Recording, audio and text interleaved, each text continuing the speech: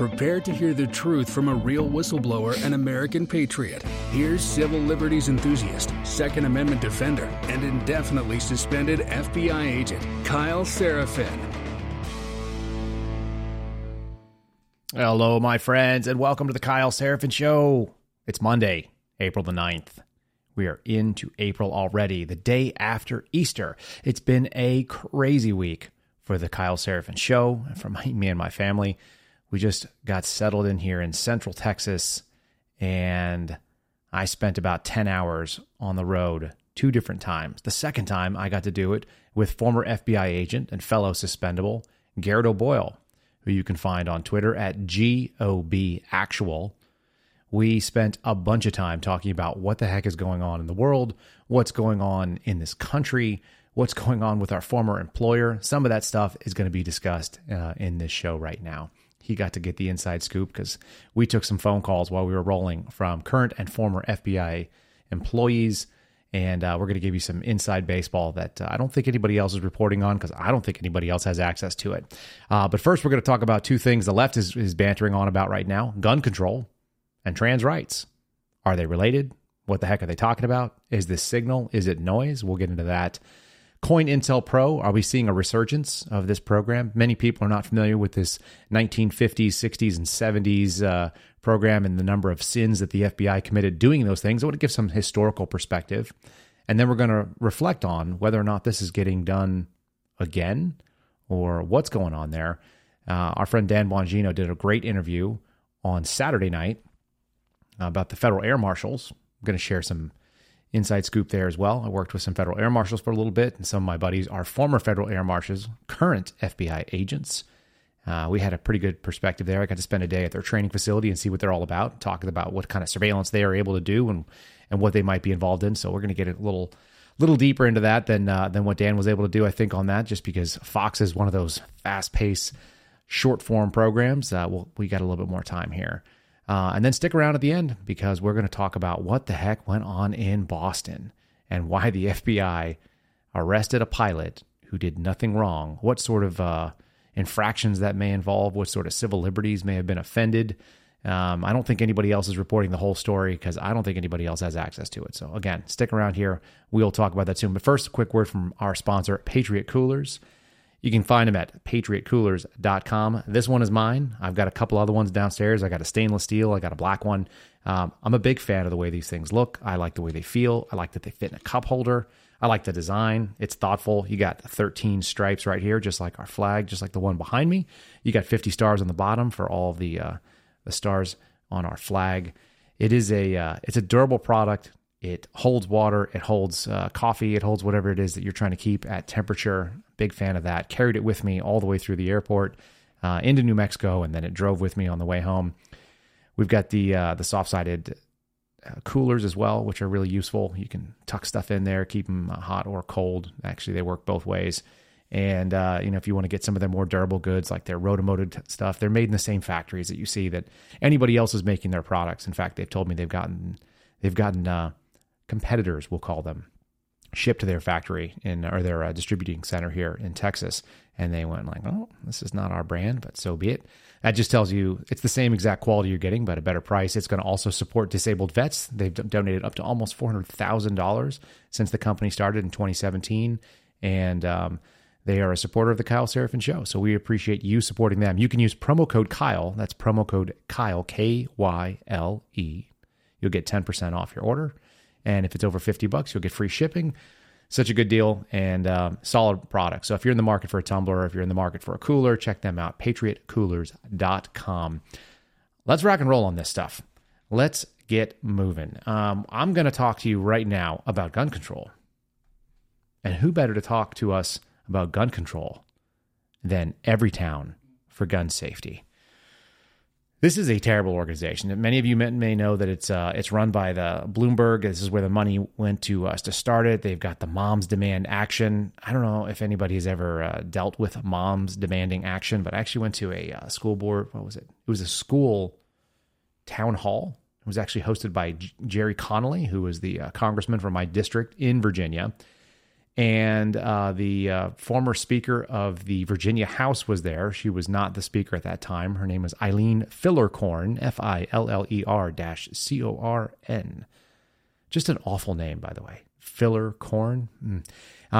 It kind of showed, she was one of those saccharine sweet type people, very fake, very uninformed when it comes to gun control and the sort of the issues at stake. There were one or two really, really aggressive Virginia type moms that were there that were not involved in this program, and they were yelling about actual firearms truths, like what a semi-automatic weapon is and things like that. And much to the offense of all of these very, what do you call them? I guess they're just middle-class, uninformed, ignorant leftist voters that live in Virginia that made it go blue for the time that it did before it switched back over to, this is the Ralph Northam time period. They don't know anything about what they're talking about. They're incredibly dangerous in that way. So they have a plan to end gun violence, and it's getting rid of guns. They want a background check on all gun sales. They want to prohibit people with dangerous histories, and they want to repeal the gun industry immunity. If you look at their talking points that they have on their website right up front, there are background checks on all guns whenever you buy them from a dealer. And when they're privately purchased, then you don't fill that information out because the gun was bought legally, and there are actual laws in place that say if you can't legally own a gun, then you can't legally own a gun. If you're going to break the law, you're going to break the law. There's all kinds of ways to avoid background checks. People have been doing them for a very long time. Usually what they do is they do what's called a straw purchase. This is the so-called girlfriend loophole, I think they've called it, or the boyfriend loophole. This is when a guy will ask a girl to go buy a gun for him because he is a felon or has some other prohibition, like he's prohibited because he had mental illness or he was adjudicated unfit to hold a weapon or some sort of domestic violence conviction, something like that. And when that happens, they send some female who is sympathetic to this man for some reason to go buy a gun illegally because the intended owner of the gun is not the person who is buying it. It's literally a question. It's actually a felony to do this in and of itself, but it's lying on the federal form, which is known as 4473. The federal form 4473 is the background check form that you fill out, and then it goes off to the ATF and the NICS to go do the checks with the FBI and so on. It comes back whether it's a go or a no-go for the purchase. It can be done instantaneously. Just seconds is all it takes. What's funny is this is the same form that we famously hear about Hunter Biden lying on, because one of the questions there is, are you a habitual user of illegal drugs? They ask you if you've ever been adjudicated mentally unfit and so on. So background checks for all gun sales. Yeah, whatever. This is all noise. Prohibit people with dangerous histories from having guns. That sounds like a real dangerous way to abridge our constitutional protections on, let's say, due process, right? Like that's really what they're talking about here, is they're talking about trying to do pre-crime. This is the red flag laws. And then repeal gun industry immunity. The gun industry is like any other industry. If somebody takes a car and runs down people and commits a crime in doing so, there's no reason that anybody should hold the car manufacturer liable for that sort of injury. The gun industry has the same issues. As long as the product works as intended, if it chambers around, fires the round, doesn't explode on the person, then there's no reason for the gun manufacturer to be responsible for the use of their product. If their product fails and injures the user, then like any other industry, that they would have some sort of culpability for failing to create a safe product. But their product has some inherent risks when the user chooses to use it in a way that's illegal. So their whole repeal the gun industry immunity, it's all very false. It's all very, it's disingenuous in so many ways. They're talking about holding this. These are they keep showing these students, these very like young people, teenagers who want to quote unquote do something. They're all really activists because they think that they have a cause that they can stand behind, but they don't know anything about what's going on when we're talking about firearms and specifically the so-called gun violence. There is no gun violence. There's just people who do violence with guns. I want to get into the CDC statistics because that's the things they love to cite, right? They always want to talk about the number of people that die, gun deaths. There's all these wacky numbers. Let's look at real numbers. I think that's what's really important. And if we were going to talk about real numbers, we're going to talk about CDC homicide statistics. Now, this has continued to go up and up and up. In recent time, this number was as low as like 15,000, 18,000, something like that. It's up to 26,000 homicides a year is what they're claiming for the entire United States for 2022. These are 2022 statistics. That gives us a deaths per 100,000 of 7.8. That's way up over the last couple of years. Even 5-6 years ago under Donald Trump, it was quite a bit lower. And we can look at that on another day. But let's just talk about what they're talking about. So they'll always give you these numbers: 50,000 people die from firearms and so on. And that may be the case. What I want to do right now is I'm going to look at a different little piece here. So what we'll see we see firearms homicides, number of deaths. It's about 21,000. Okay, so most of the homicides, 21 of the 26,000, are done with a firearm. And that makes sense because it's a very efficient method to do that.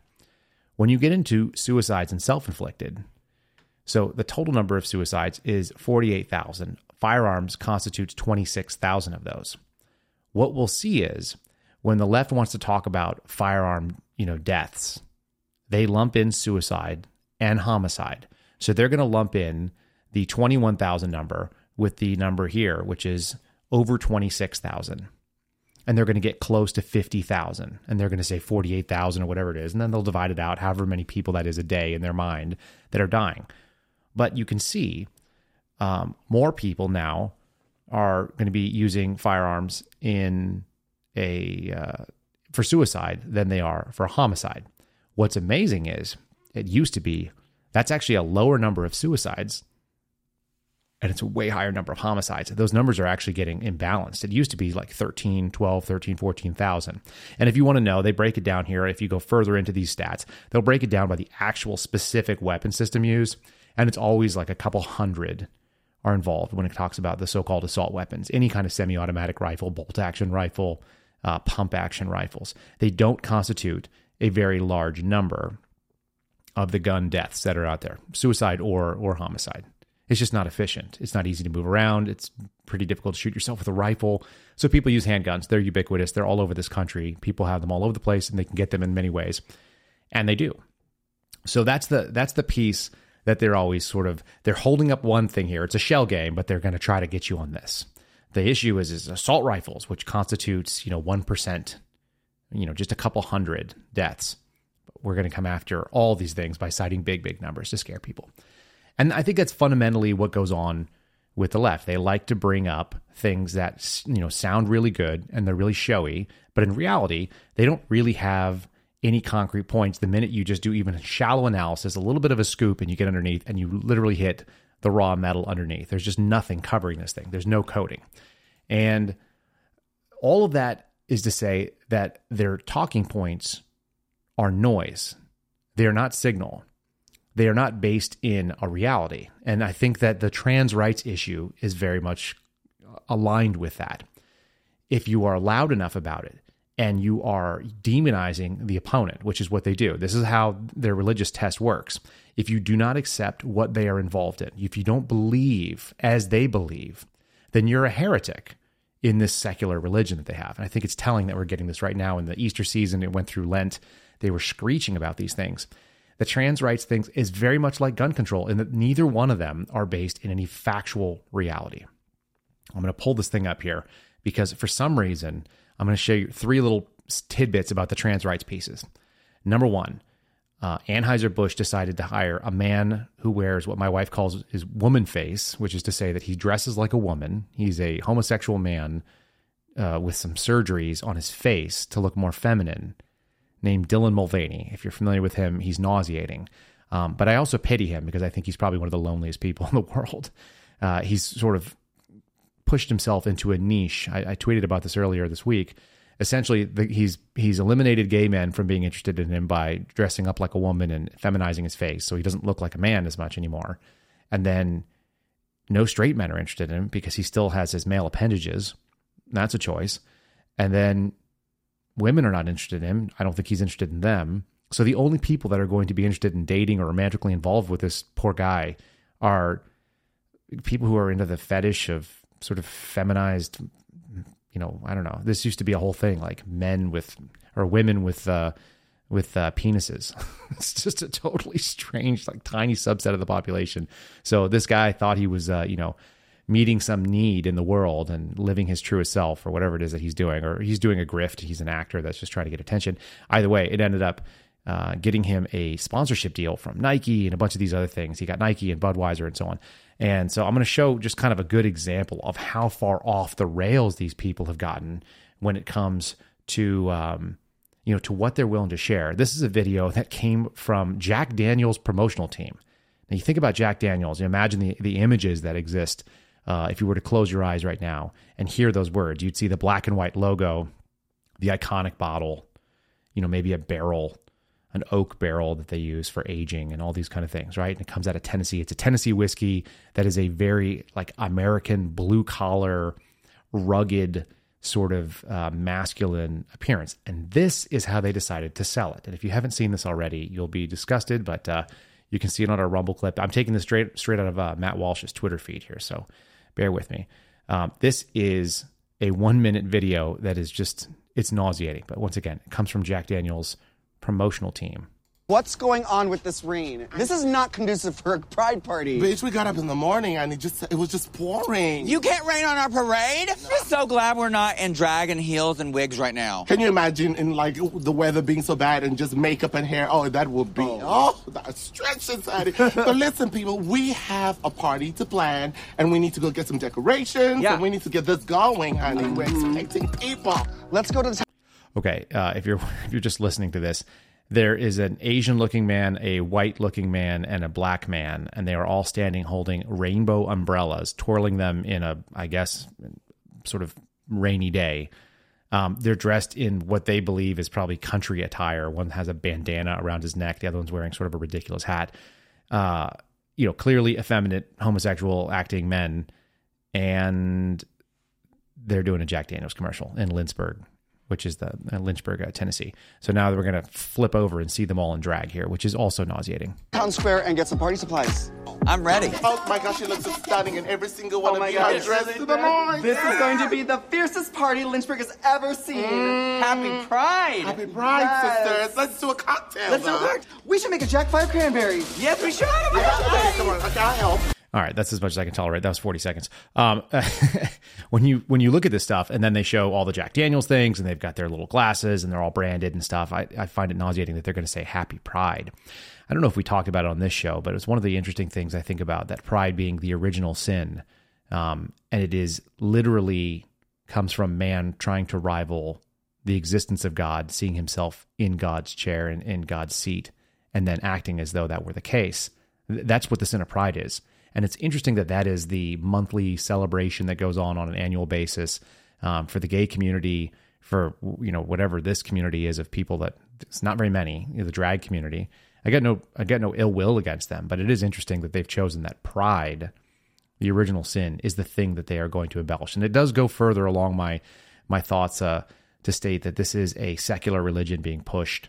It is it's a war against traditional values. And if you think otherwise, we'll just pull this up on the fly real quick. But I saw this as well. This is something kind of wild that happened this week. Just before Easter, this is a piece from the Archdiocese for Military Services in the United States. It says Walter Reed National Military Medical Center, many people know Walter Reed Hospital, terminates Catholic pastoral care contract during Holy Week. Move violates First Amendment rights to free exercise of religion. So the Catholic diocese that is responsible for all military pastoral care is putting this thing out, and they got a cease and desist letter saying that the Franciscan priests and brothers who have provided pastoral care for service members and veterans at Walter Reed Hospital for nearly 2 decades are no longer able to do so. I think these are all related. It feels related. I don't believe in coincidences. I don't believe in the coincidental timing of it. It's all being released at the same time. It says the Franciscan contract for Catholic pastoral care was terminated on March 31st, 2023, and awarded to a secular defense contracting firm that cannot fulfill the statement of work in the contract. Oh, I didn't even read that part earlier. I caught the headline, read the first paragraph, and was appalled. But what they're saying is they've actually taken it away from the church, and they're going to give it to some secular group that can't actually do this. if you think this is not on purpose, I don't think you're paying attention. This is that secular religion, and they're pushing one. They're pushing against Catholicism. They're pushing against Christianity as a whole. And Catholicism is just one of the biggest versions that they were able to go after. And if you can attack Catholics, then you can attack every version of Protestants. They're much more factionalized and much smaller, right? They're the largest single group is going to be American Catholics at 70 million.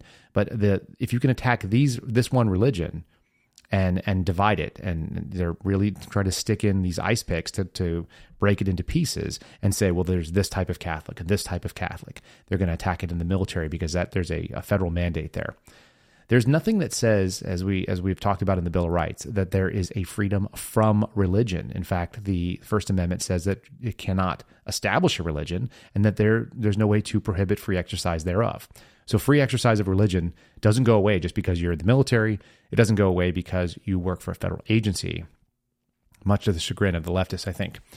And I think all of that kind of culminates in one of these really bizarre rage pieces where this swimmer, Riley Gaines, who famously was an NCAA athlete, and she got tied for fourth place with this male, Leah Thomas, in the NCAA championships.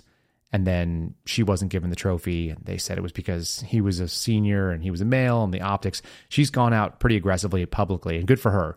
She's kind of transitioned from this tolerance is the right answer, like allow people to be whatever they are, they're not our enemies, and so on. And she's realizing that, like, if you're a female and men are going to compete against you, like, they are your enemy because they are going to eliminate your ability to do the thing that you signed up to do. You cannot compete fairly against biological males. It doesn't happen.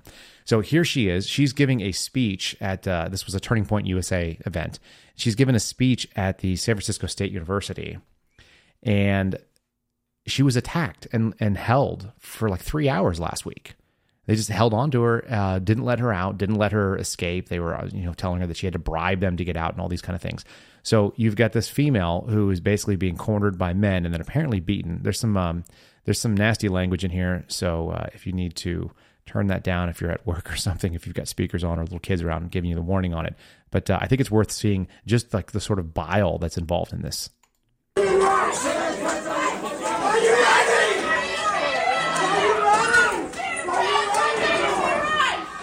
So they killed the lights, and then the cops had to walk her out.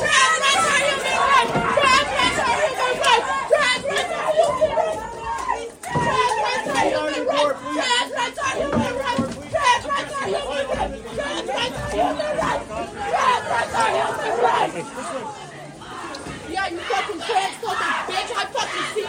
Trans rights are human rights! Trans rights are human rights!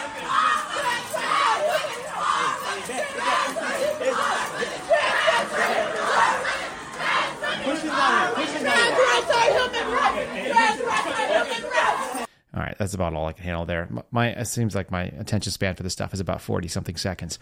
So they're screaming two things. Trans rights are human rights. I don't think that's true. I don't even know what trans rights are, and neither do you. And neither do they, to be fair. They have all the same rights that every other American has. They don't get anything special just because they are confused about what to do with their sexual appendages. But that doesn't stop them from screaming it. And then if you hear in the background, there's a whole mob that's screaming, trans women are women, trans women are women. And that's obviously not true either because you have to modify it. The minute somebody actually told me something I thought was really interesting. I think it's a Ben Shapiro quote now that I'm reflecting on it. He says, the minute you modify the word justice with an adjective, then you know that you are now taking away from it. In this case, racial justice, social justice, gender justice, or whatever other climate justice, all these sort of crazy ideas that have come up on the left. And in the same way, I think the minute you start modifying, subsets of women based on made up words, somebody said, well, what's the difference between saying trans women and saying tall women? You're talking about a subset of women. It's like, no, because one of them is a made up word. One of them is not real. And one of them is a subjective. Like we can argue, like, what are the criteria for a tall woman? Is it a woman that's over 5'7", 5'8"? That's pretty tall, as far as the statistical distribution of the population. But what constitutes a trans woman? Is it someone who thinks that they're a woman? Is it someone that lops off their genitals? Is it someone that's been on hormones for a while? Like, there's all these different ridiculous categories, and none of them make any sense. And none of them lead to what is, the the Matt Walsh definition of what is a woman, which is so easy. It's just an adult human female. So there's a lot of strange percolations about this. But once again, this is all noise. And what is the signal that it's distracting from? I think it's two things. I think one of them is this sort of really, really ugly undercurrent that keeps bubbling through the American culture. I'm hearing a lot of people talk about a really, nasty pending stock market crash. We're seeing that our buying power of our dollar is less and less. In fact, my family and I got a pretty good glimpse into this. I flew to New Mexico to get fast food with my buddy so that we could, finish moving a truck and drive across the country. And when we're doing that, it was almost $50 for two grown males to sit down and have like a burger and fries at a fast food place. It wasn't even that great. I don't want to say what it was because I don't want to impugn their honor, but you're seeing that these prices are creeping up and up and up. And when you have fast food, as my wife always says, it's not that fast and it's not that cheap anymore. You might as well pay for a full meal. In fact, you can pay for a full meal at a sit-down restaurant at like a Brinker's International chain pretty easily and pay the same price that you would if you went to like a McDonald's somewhere. So, for those of you that are healthy and are not under the gun with young children and having to pull some kind of calories, I mean, first of all, they're trash calories. There's no question about that. But the sad thing is that it's really expensive. It used to be that you were making a trade-off. The trade-off is that you were buying cheap, but you were buying cheap because it was fast, And so that's what you did. Now it's not even that fast because people are lazy. It seems like they don't work very well for all the automation and capabilities we have in this country to generate these things. For all the many number of years they've had to study, exactly how many burgers are probably sold during any given hour and all the sort of statistical, data sets that they have from these large chains. It doesn't move that quickly. And then, it's not that cheap. I don't know what the trade-off is. It's not good. I think they're distracting from this like sort of failure of our dollar to maintain its value. You look at housing prices and everything else, even though the interest rates are going up, they didn't jack it up high enough to do the thing that happened in the 80s when I was a kid. And I remember my parents' first house was 13 or 14% interest rate. And, that was pretty standard. They were psyched to get it. That's not what's going on right now. So we're not going to regain the power of that. And in the meantime, we're losing all this sort of prestige and capabilities on the world stage, whether it be because China is stepping into the gap or, there's this sort of unrest that's going on and the money that we're all sending to Ukraine. Those are all the real signal. And the noise is what we're being distracted by domestically. So I want people to just kind of keep their eye on the goal. Those are not the things that I'm going to be talking about today, geopolitics, but I do think that is what's being distracted from. And we're giving these false sort of laser pointer on the ground. And they're hoping the American people's attention is like a cat, tracking down the red dot on the carpet. So it's attacking each one of these dots as it moves around. But none of them have to do with what the real signal is. The signal is coming from the laser pen, and that's being held by someone who's distracting. So that's my advice to people is generally, if you're seeing this stuff and it seems very inflammatory and it feels like it's really offensive, is that the thing that they are trying to keep your attention away from? Or is that the thing they want your attention on so that you're not paying attention to what's really going on? So we're going to talk a little bit about what's really going on one of these pieces here. Well, let's do one more quick video. This is actually, I think this is the people that are pulling the strings back there. This comes off Ian Miles Chong's Twitter feed. These are the easiest places for me to find some of these videos without digging deep into it and catching short clips. This is the actual woman who was involved in the Bud Light marketing strategy. We talked briefly about Dylan Mulvaney and this guy. Like I said, he's feminized his face. He was seen, on Drew Barrymore's TV show, and she's kneeling in front of him in this sort of ridiculous posture and sort of literally kneeling to the secular religion of pride and transgenderism and all this other nonsense. This is the kind of the face of who's driving it on the back end. You always wonder, like, who are the marketing geniuses that took Bud Light, an American, institution, the Anheuser-Busch brand, the light version of it, and they brought us those great commercials that were, real men of genius, talking about the guy who created the bowling ball, return and other funny things that are just, American innovations in a lighthearted way. And then saying, when you've done a good job at work, you can have a Bud Light. That is a thing. That was the brand of Bud Light. And then you got this lady, and man, I could have watched this with no sound and just watched her eyes and known that this was too much. But I think it's worth hearing the way they talk and listen to the assurances of whoever it is that's interviewing her, because that's kind of wild too. I'm a businesswoman. I had a really clear job to do when I took over Bud Light. And it was, this brand is in decline. It's been in decline for a really long time. And if we do not attract, young drinkers to come and drink this brand, there will be no future for Bud Light. So I had this super clear mandate. It's like, we need to evolve and elevate this incredibly iconic brand. And what I brought to that was a belief in, okay, what does evolve and elevate mean? It means inclusivity. It means shifting the tone. It means having a campaign that's truly inclusive and feels lighter and brighter and different and appeals to women and to men. And representation is at sort of the heart of evolution. You've got to see people who reflect you in the work. And we had this hangover. I mean, Bud Light had been kind of a brand of fratty, kind of out of touch humor. And it was really important that we had another approach. Right. So that was really important to her. I never saw Bud Light as a fratty brand. I thought it was always cheap. And it was always a thing that people that were working class drank, which is who they marketed to. And I remember 40 years of that because at a very young age, I can remember Bud Light being a thing. It's not a thing that I go looking for. But if you were going to ask me what the brand stood for, I'm a consumer of media in the same way that all of you are. And I don't think that frat parties was the thing anybody would think of necessarily. I worked at actually, I didn't think about this before, but I ran a bar in Kansas for a short period of time in Leesburg, Kansas. No, not Leesburg, Lewisburg, Kansas. It's outside of Kansas City, 45 minutes out. It was this very small town. It had 2 stoplights, and there were 2 restaurants, and there were 2 bars. They were not the same. We were the only restaurant and bar. And the place that I ran, our competition was the VFW Post, if that tells you anything. It was a very small little place. And we would do pretty decent business, and most of our business was Bud Light. And the people that came in were hardworking, blue-collar types that worked in agriculture. They wore cowboy boots when they came in because they worked in fields, and that was an appropriate sort of thing. They worked in moving cattle around. They worked in riding sometimes. Like it was a legitimate cowboy little town. It was really small too. I mean, it was a couple hundred people that lived there, and people would come in from the city to come and have, because the food was good.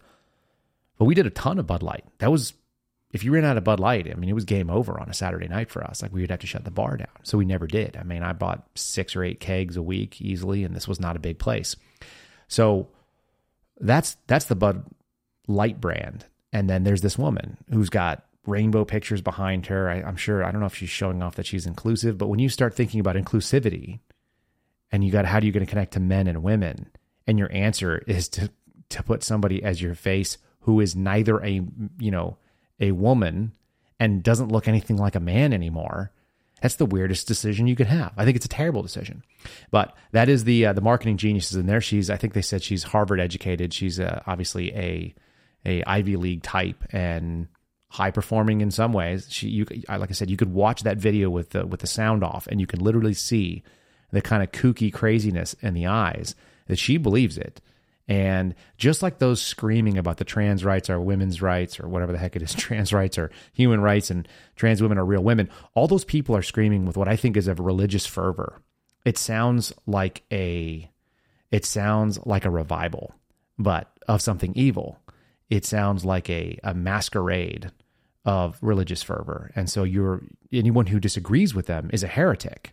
And in the same way that they would shout down somebody, saying heretical things, in the same way you see the radical like Islamic community attacking people and shooting people at Charlie Hebdo, they have that same sort of unhinged violence, I think, because of the way that they believe that this thing they have, which is obviously untrue, but it doesn't matter. It doesn't have to be true. It's a belief system.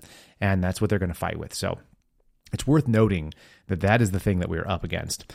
And it leads to something like an older evil, and that is Cointelpro. That's what we're going to talk about, Cointelpro 2.0. There's 2 pieces of it. First, I want to give the historical background. Then we're going to go into this little Dan Bongino clip here. I don't think a lot of people know what Cointelpro is. I've heard it thrown around in Twitter spaces. I've heard it discussed on, sort of as throwaway lines. I've had people then respond to me and say, is this letter, it's a typewritten letter, which I'll bring up in just a moment, but is this letter legitimate and real? In fact, let me do that right here. Let me bring this up. So this is a letter that was written in 1964 by an unknown member of the FBI. There's some speculation about who. We can talk about that in a second. I'm going to just read it. And I want you to know that this was part of a package that came in with some tapes to Dr. Martin Luther King Jr., on the eve of him receiving the Nobel Peace Prize. And it just says this, King, all caps and underlined. I'm going to read it. So this is on like an old yellowed piece of paper, and it's typed up from a typewriter, you can tell. In view of your low and abnormal personal behavior, I will not dignify your name with either a Mr. or a Reverend or a Doctor, and your last name calls to mind only the type of king, such as King Henry VIII and his countless acts of adultery and a moral conduct lower than that of a beast. This is a nasty run-on sentence. King, look into your heart. You know that you are a complete fraud and a great liability to all of us Negroes. White people here in this country have enough frauds of their own, but I am sure they don't have one at this time that is anywhere near your equal. You are no clergyman, and you know it. I repeat, you are a colossal fraud and an evil, vicious one at that. You could not believe in God and act as you do. Clearly, you don't believe in any personal moral principles. New paragraph. King, like all frauds, your end is approaching. This is a threat, by the way. So if you're not familiar with this letter, these are the words of it. And this, like I said, very threatening. You could have been our greatest leader. You, even at an early age, turned out to be not a leader, but a dissolute, abnormal, moral imbecile. We will now have to depend on our older leaders like Watkins, a man of character, and thank God we have others like him. But you are done. Your honorary degrees, your Nobel Prize, what a grim farce, and other awards will not save you. King, I repeat, you are done. No person can overcome facts, not even a fraud like yourself. Lend your sexually psychotic ear to the enclosure. So there were tapes that were included with this package. You will find yourself and in all your dirt, filth, evil, and moronic talk exposed on the record for all time. I repeat, no person can argue successfully against the facts. You are finished. You will find on the record for all time your filthy, dirty, evil companions, male and female, giving expression with you to your hideous abnormalities, and some of them to pretend to be ministers of the gospel. This is kind of difficult to read because some of it's kind of stilted language.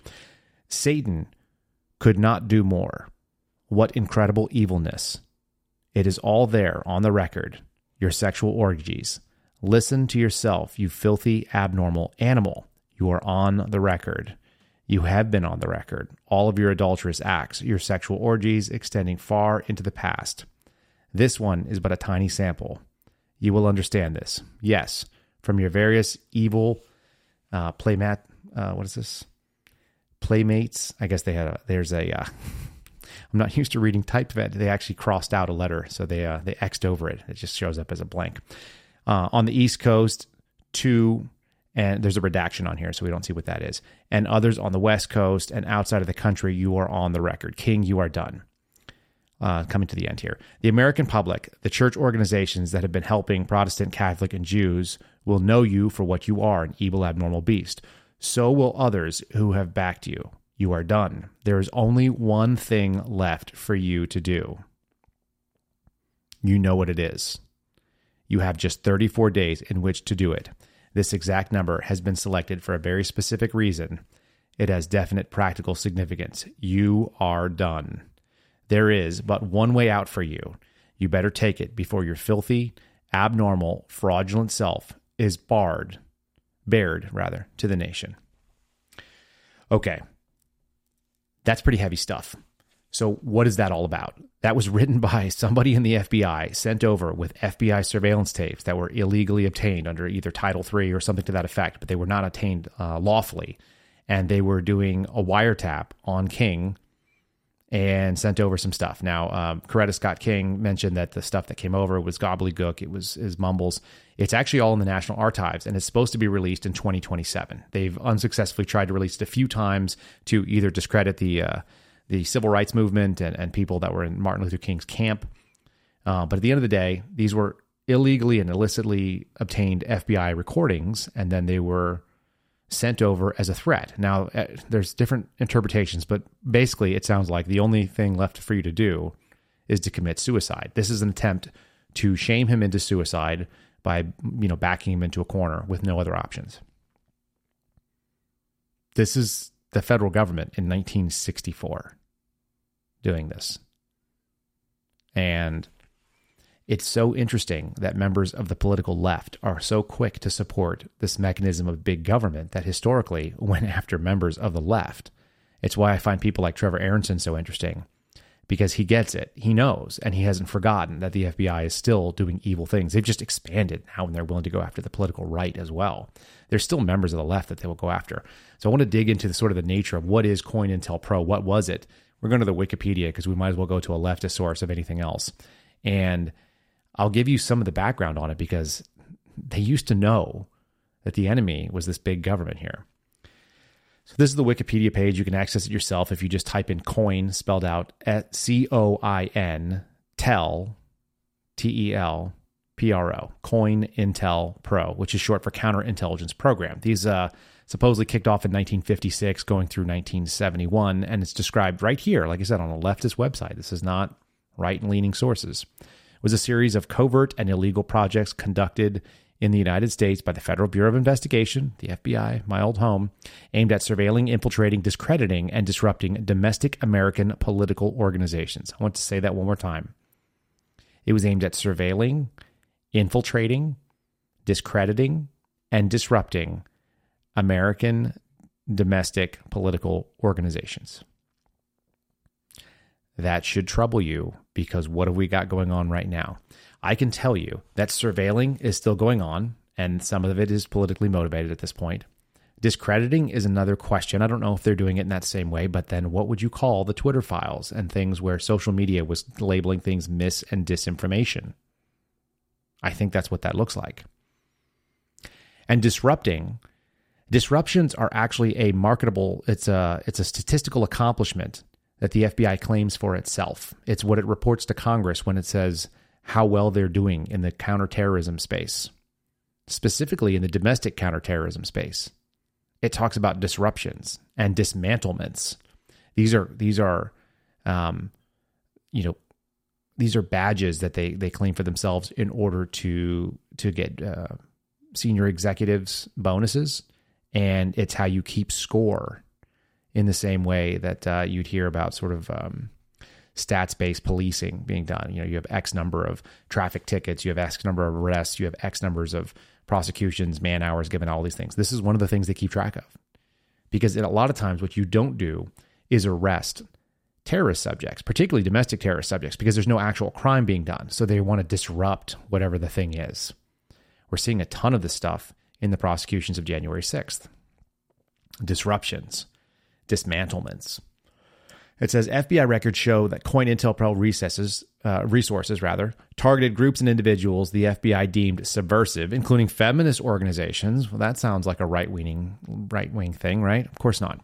The American Communist Party, or the Communist Party USA, anti-Vietnam War organizers, activists, civil rights, Black Power movement, Nation of Islam, Black Panthers, MLK, and then environmentalist and animal rights organizations. The American Indian movement, there's actually some pretty good shootouts and some aggressive arrest operations that were conducted regarding American Indians. This is going to be Native Americans now, but this is the way it was described then.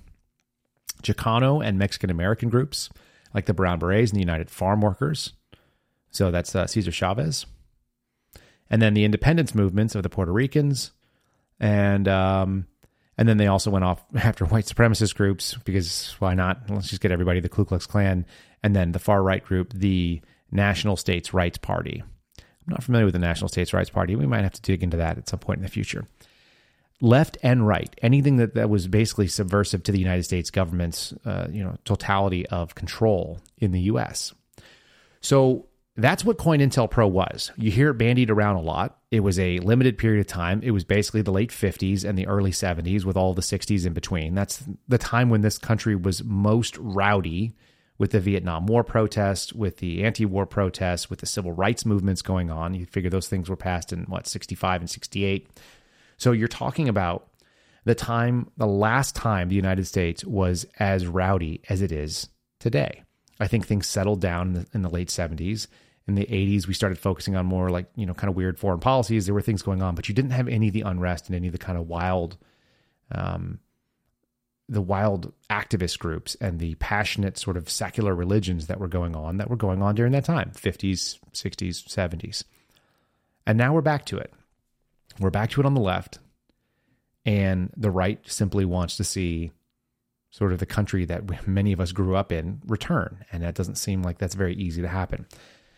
And rather than the FBI acting the way that it historically has, which is to maintain the status quo, right now it is actively pushing hard to maintain the left, this progressive movement towards leftism.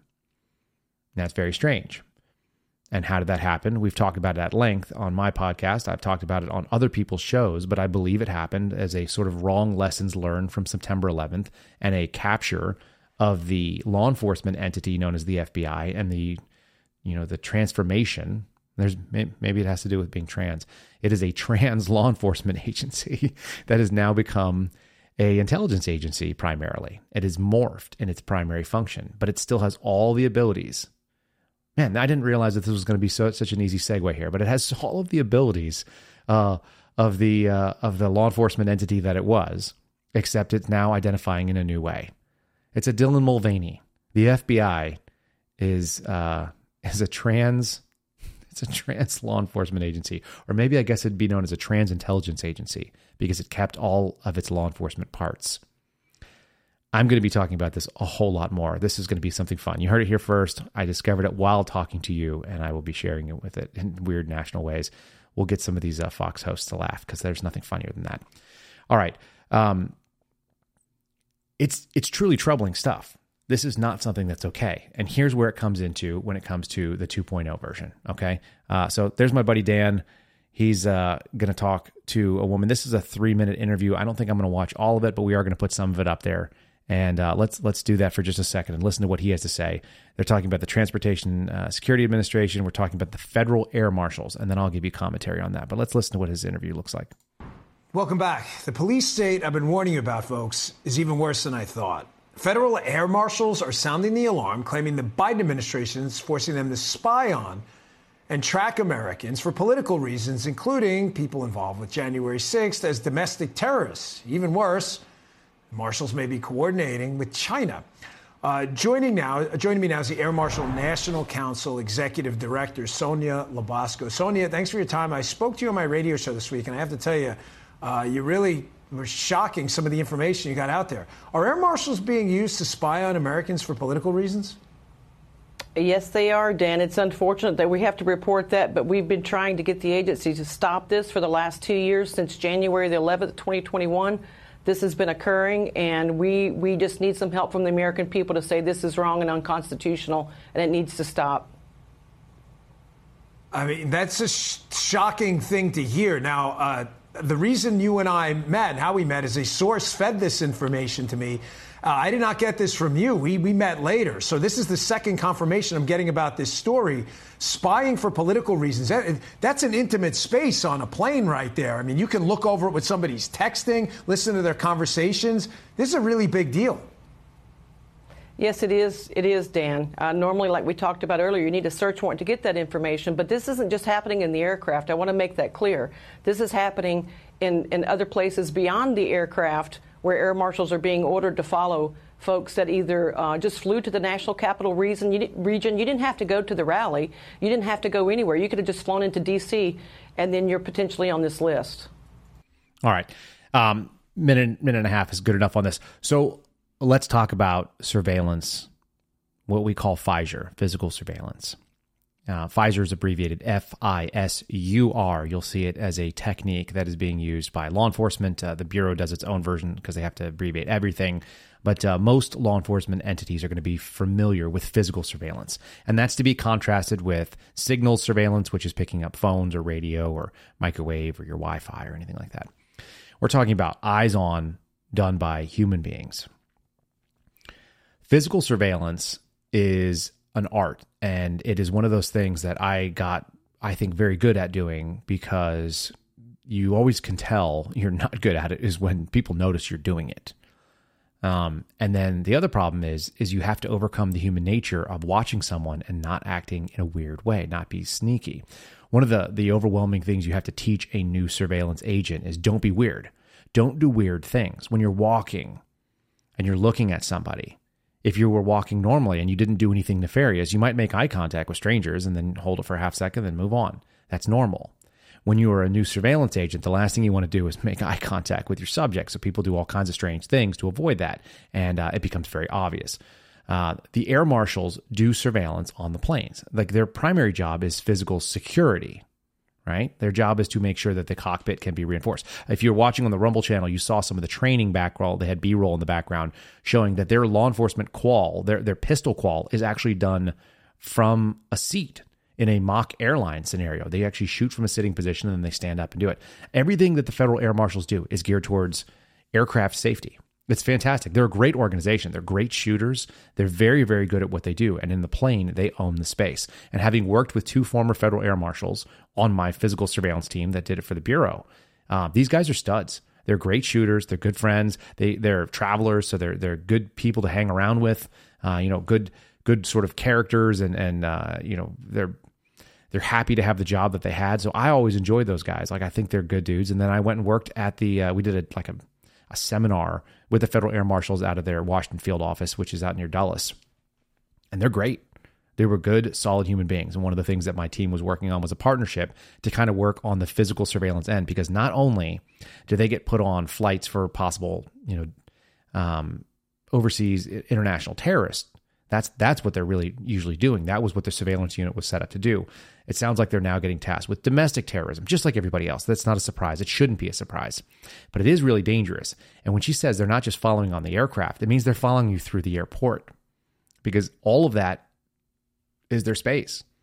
They can walk you up to, get on the plane, follow you out, and then hand you off to another surveillance team. And so what we worked on with the Bureau was talking about, hey, what are the easiest ways for us to pick up a subject, or maybe we refer a subject to you because they're going to fly from one city to another, and then handing off to an FBI surveillance team once they get to the ground. Can you track them off the plane? It's difficult to do the transition. Most people lose their surveillance subjects during transition. And that means going from mobile to static. They arrive somewhere and they go into a restaurant and they sit down. It's hard sometimes to do that transition because you're in a vehicle. You can't judge the vehicle the same way that your subject can. You can't park next to them, so on and so forth. You may not have an extra person in the car to drop off. That becomes difficult. If you are trying to do different modes of travel, you're in a vehicle and you need to get on a train. Can you park close enough to keep an eye on the person parking? Maybe not. Can you get off? What if they took a cab and they just jump out and you're driving? So I've actually done things where we drove to a metro station. I left a vehicle, I left the keys, and I had to have one of my guys come in and babysit my car. So now you have one guy holding 2 vehicles. Now he's out of the fight too, but you're at least on the train with them. So this mixed mode, this transition period is very difficult. And specifically when they change locations, and you didn't know they were going to get on a plane maybe. Let's say they went to an airport, you can track them to the airport. It's really, really helpful to have someone who's a dedicated resource that jumps on planes for a living and flies out, and they can follow it and hand it off to a domestic team, and then they can fly back. That's a big deal. So the federal air marshals have a very strong role to play in the domestic, or in the counterterrorism role, in the counterterrorism game. But if they're being used domestically, this is what they're going to be used. She's talking about tracking people that just showed up in the capital region on January 6th. Like, I'm one of those people. I was in the capital region on January 6th. I actually lived in the capital region too. But anybody that flew into that area for unrelated activities, that's a real troubling issue. So we should be very concerned about them using these types of resources and putting them into a place where they can do this stuff. We're going to get more information about this as it comes out. And I may even try to get Sonia on our show, because she may be able to talk to me for long form. We can get into the details of some of this stuff. But it is a significant problem to think about. You are not safe on an aircraft to just be looking at your phone and might have somebody over your shoulder. They call it social engineering is the technique. That's when they're sitting close by and they can look over and glance over and see it. Most people are not secretive about their phones, about their, the laptops they're working on, if they're working on something that should otherwise be their business, and that the government would have to go get a search warrant to access their electronics, is what Dan was talking about. Could be a real big issue. You lose that reasonable expectation of privacy from the people around you, but you don't expect it to be federal agents. So those are things to consider. Let's transition over to my last little topic here. I promised you an inside scoop, and I will deliver. We're going to talk about what happened in Boston with the FBI's operation here. So I'm going to give you a quick little read. This is from this is where I actually first saw the story. This is how it was broken to me. WCVB, it's an ABC affiliate, Channel 5 investigates. It says airline pilot mistakenly detained by federal agents during training exercise in Boston hotel. This was first updated on the 6th. I think it may have broke on the 5th. So it says Boston Mayor Michelle Wu is calling for answers after a man staying at a Boston hotel was detained during a military training exercise on Tuesday night of last week at the Revere Hotel, which apparently is a very fancy hotel. The man was an airline pilot. He was detained during a training exercise involving federal agents. 5 investigates has learned. Sources say the Delta Airlines employee was handcuffed and interrogated for approximately 30 minutes until the agents realized their mistake. The FBI spokesperson confirmed that a hotel guest was, quote-unquote, mistakenly detained during the exercise. The pilot was in a 15th floor room. It happened about 10 o'clock at night, and the hotel is on Stewart Street in Boston. The FBI spokesperson, Kristen Cetera, from the Boston division of the FBI, said that the Boston field office and U.S. Department of Defense were cooperating in a training exercise. The Army referred everything back to the Special Operations Command. The FBI basically said, yes, we did this thing. So what happened here? All right. So here's the deal. For years, the Department of Defense Special Mission Unit, a Tier 1 counterterrorism force, which I'm not going to name out of respect for them because I don't think they screwed this up, has been involved in what's called urban evasion training, or at least that's my way that I would describe it. It's a form of the SEER School extensions and the advanced SEER. This is survival, evasion, resistance, and escape tactics that the DoD teaches. Some of these techniques are classified, and what they basically do is they move around in an urban environment. They are captured by training forces, and then they are interrogated, and they have to use approved techniques in order to resist interrogation for as long as required for whatever the mission parameters are of these particular training units. So DoD does this all the time. They contract with law enforcement because we're really good, what they call OPFOR, operational force, which is to say that we have some training, we can hunt things, we would be the people, our parallel structures would be the people that might be hunting them in other countries, both friendly and not friendly. And so sending in these guys to be able to experience, actual government agents who actually do that sort of thing for a living, although we obviously don't interrogate the same way that other countries may, is a realistic version of training. This goes on in multiple different cities. Boston is one of them. I know it happens in Phoenix as well. It doesn't make a difference. There's nothing wrong with this because what you have are willing participants, a coordinated event, and then you have, people who have federal authorities to do so. And like I said, the willing participant thing makes it legit because it's under DoD training. I went through SEER School in Spokane, Washington. They also execute them in the city of Spokane, where they, execute these trainings where they'll release people in an orange jumpsuit and tell them to go do urban survival. And people know that are in the area that this is just a thing that happens, and just the DoD will roll them up, and it's not a kidnapping, and they're just doing their thing. This is part of the training. It's all part of the military readiness to make our warfighters able to handle some of the really, really disgusting things that can happen to them overseas. So that's good. What happened in Boston was a brand new agent, a month out of the academy, female agent, because diversity is our strength, was one of the 2 agents that got the wrong door, the wrong room number on the 15th floor of this hotel. The people that they were trying to grab would have been a military operator from this Tier 1 unit that would have been doing evasion, would have been picked up by the Bureau, and then interrogated. And instead what they did is they knocked on the door of a Delta Airlines pilot who happened to be a United States Air Force veteran, and therefore he was a former SEER School graduate, someone who has gone through this type of thing before, not the same way, and obviously didn't expect it on this night, but was being interrogated using some of the techniques that are DoD approved for training, but they are not approved under federal law, and certainly not for someone who there's no probable cause to arrest or detain. One of the things that I've learned from friends of mine that worked in that office that used to participate in these operations is that they would take somebody, handcuff them, throw them in a shower, put the water on them, push them around inside a shower because it's awkward and it's unusual. So you're in your clothes getting soaked. Apparently that happened to this pilot. And the reason that we know about it is because there's an ongoing feud between the Boston Police Department and the FBI. The Boston Police Department does not care for the FBI, which means they're probably buddies of mine, even though it's a leftist city. The Boston Police Department, and therefore the mayor in this case, whose name is Michelle Wu, were the ones who tipped off the press that the FBI made this mistake. And from what I'm told, there are members of the Delta Airlines senior executive staff that are very, very upset about how this went down because it caused them financial difficulties. They lost a pilot for the next day because this guy was trying to sort this thing out while they were trying to figure out who it was. And all of this came because there was a basic screw up on the operational end of executing this rendition, is what you would call it when you grab somebody and then you interrogate them. The real screw up here is that the Bureau didn't positively ID the subject they were going into. Now, apparently the guy is, like I said, former Air Force, had a crew cut, looked the part, and then they went after him. I doubt he really looked the full part of some of our Tier 1 operators, but so be it. Maybe he's a super stud. Here's the issue, though. When you don't positively ID your subject, then you do everything else wrong because you were doing it on the wrong person. When you are doing surveillance, that is the Bible. That is the most important commandment, I will say, is positively ID your subject. Because otherwise you're following the wrong guy. You got the wrong car. You're not getting good information. Everything you do from there on out is wrong because it's not a PID, what they call positive identification. They didn't get this done because they had the wrong room number.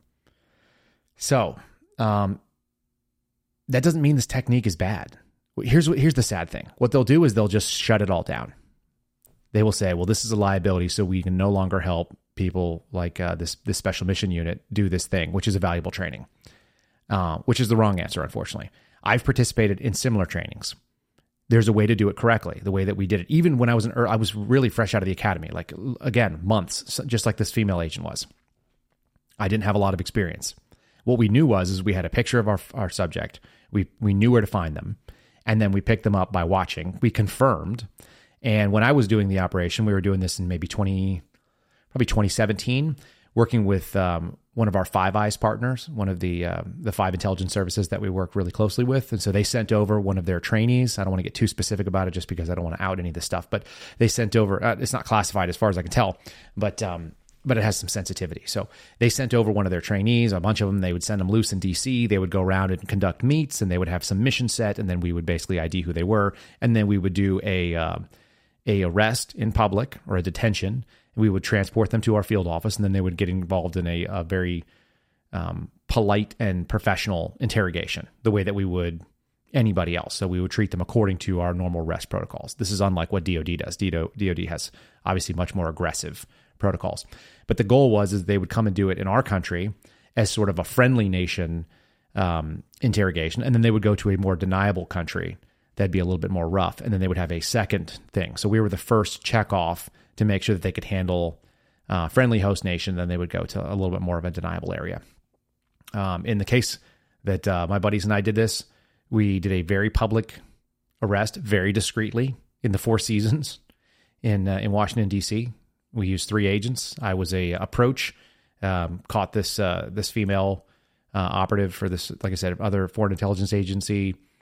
Talked to her gave her an opportunity to surrender quietly and to get taken into cuffs. I was like, we're not going to put cuffs on right here, but if you try to run, we will take you down, and you're going to just walk next to my 2 buddies, and we're going to put you in the back of a car, and then and we did, and we transported her, and nobody was the wiser. You know, it was 3 guys walking out with a young lady into a vehicle that was waiting, and then we rolled out, and then we went to the field office, and she had the interrogation as part of the training. The key is you positively identify your subject. So there is value to doing these types of trainings, whether it be with foreign intelligence services, whether it be with our counterterrorism units, our special mission units that have to go and do things in deniable places where they have to go do America's dirty work, or they have to go and they have to infiltrate and act in a more covert role than a traditional military, uniformed service member. They're really, really important, and they're very valuable. And Boston may have just screwed it up for everybody. But that's what the FBI does. They do things. Oftentimes it's not evil, which so many of you have been responding to things on Twitter and on True Social, acting like, oh, there's some sort of nefarious evil. That's not what's going on here. It's incompetence. And oftentimes that's what it is. in the same way that what we saw was, going after Dr. King was evil, what they did there. The way they went about it was incompetence, right? They left a paper trail and they did this sort of other things. That's the nature of this beast. It's incompetence and evil, and they mix together, and they could be interchangeable. That was some of the insight that I got from Garrett O'Boyle, who my buddy who flew down here and helped me move. That was one of the things that I walked away with thinking about, that there is so much evil and so much incompetence at the same time, and they overlap, but they sometimes are mutually exclusive. And then the last thing I learned, once you move into a law enforcement role and you start looking at the world that way, he wrote a wonderful Substack, and if you want to go out and support him and read some of his great writing, he puts some stuff out every Friday. He had a piece for Easter Sunday for Good Friday rather, entitled "Judas Iscariot was a CHS, a confidential human source." And there's no chance that the FBI would not have recruited one of the disciples should Jesus have been walking around on the earth today. That is what they do. And so anybody is a potential informant, I suppose, but it takes a certain moral character to go and sell out your friends. That is the legacy of Judas Iscariot, is the legacy of people that are reporting to the feds in some ways, which is a shame because human sources are a really useful way to take down bad guys. It turns out, though, when the people they're trying to take down are not bad guys, when the bad guys are the ones who are actually running the sources, that's what the mafia looks like. And that is our country at this point. We are the ones who are dealing with this sort of chaotic and unhinged federal law enforcement. And the experience in Boston is just a tiny snippet of it, but it's one that I think is worthwhile. And unfortunately, once again, it's another example of nobody's going to get the full story because we don't have a transparent organization doing it. This is that trans intelligence agency operation. They are still pretending like they are an intel unit, even though they should be a law enforcement agency that just says, yeah, we screwed up. We arrested the wrong guy and we're probably going to get sued for it. And we're going to have to pay him a bunch of money for unlawful detainment and deprivation of civil rights and color of law violations and so on. But the only people that actually would go after them is the DOJ. And if you think the DOJ is prosecuting the FBI, I think you're sorely mistaken today too. The only upside is this Delta CEO apparently is very close to the White House and was furious. So don't let this thing drop, I would say. Don't let this fall off. We should make sure that we keep it in the forefront because it is a real screw up and it is a real problem in many ways. All right, that's good enough for today. I will join you again on Wednesday. Folks, you've been listening to The Kyle Seraphin Show. If you like what you have to hear, if you like hearing inside baseball from what's going on and from the FBI sources that we can tap, go ahead and subscribe to our show. We really appreciate that. If you want to share it with your friends, if you want to have somebody else that would hear it, do that as well. You can pass it around. We are both on Rumble for the video if you're seeing that. If you haven't seen the Rumble show, please go check it out. You can just search Kyle Seraphin Show. You'll find me right up there. And if you are listening on audio, you can find us anywhere that you listen to audio podcasts, on Apple, on Spotify, on iHeartRadio, on a dozen others. You can use your Alexa and say, Alexa, play the Kyle Seraphin Show, and it will fire right up. We are in TuneIn and some of the other little pieces for that. So on Google Podcast and more. If you like what you hear, please check out our show links. You can click through and give us a 5-star review on Apple. I didn't pull one up. Shame on me. Let me see if I could do that real quick because that's worth doing. We had a couple of new ones come in. Let me run down here and read you a 5-star review. Let's see right here. This one just came in on Thursday from Black One Dragon. It says, gives you inside info on how our government is out of control. That's what we do, Black One Dragon. Sorry you had to lose your job, but getting the word out like you have at least tells us how far our government is willing to go to shut people up who believe in the Constitution. Good luck and take care. Thanks so much. I will do that. Folks, if you want to leave us a 5-star review, I will read some of those suckers for you. And we do really appreciate it. It helps us move up in the ranking. We're almost up to 350 5-star reviews, and we've only been doing this since January. So thanks for all of your support. I will catch you again on Wednesday, and y'all take care of yourselves.